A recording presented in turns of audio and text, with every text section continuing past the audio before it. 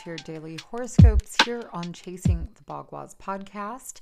Today is Tuesday, August 23rd, 2022, and I'm your astrologer, Alexandra Irving, here to talk about the beautiful transits that we have today.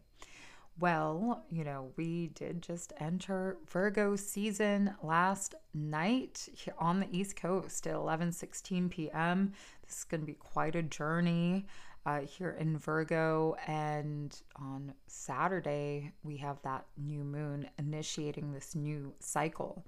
So although we are, with the sun changing signs, we're still in that new moon of Leo energy, closing out the cycle, coming into what we are truly harvesting in ourselves. And there is definitely going to be some big changes in the actual integration of our lives in the here and now. And some of this can feel a little abrupt and challenging, maybe to the way we've seen things before. But I think there is also a lot of excellent awareness to our deep well of emotions and our happiness and how we can really get there. And especially today, I think there's going to be a lot that comes out in this manner, especially as we move into the balsamic phase of the moon early this morning. On the East Coast, it's going to be 3:14 a.m. So super early. The moon in its home of Cancer at 15 degrees will be in that semi-square to the sun in Virgo. And so this is really, again, bringing the intuition towards us to inspire a new reality, especially as we're getting that Mars in square to the sun in Gemini. This is mutable energy. So when I say like your reality is going to change, all of ours, and especially I would say the collective on a massive level, because Uranus comes retrograde on Wednesday. So its energy conjunct the North Node is very extreme and very focused on this union that we were placing our values on. A lot we've digested about this, but this is like the true grit that we're coming into. Virgo is the harvest. It is,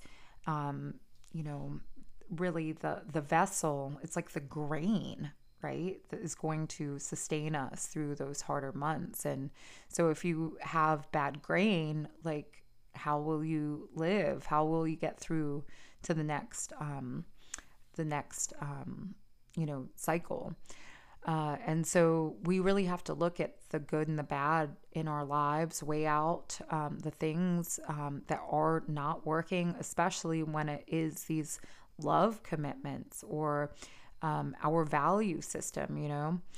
Venus is coming up into that fixed grand square that we're dealing with. And so I think this is a major week, with that Mars and the sun, very masculine energies in this tense 90-degree angle is forming change. And then, we have Venus, the tender qualities of our needs, and what also our projects.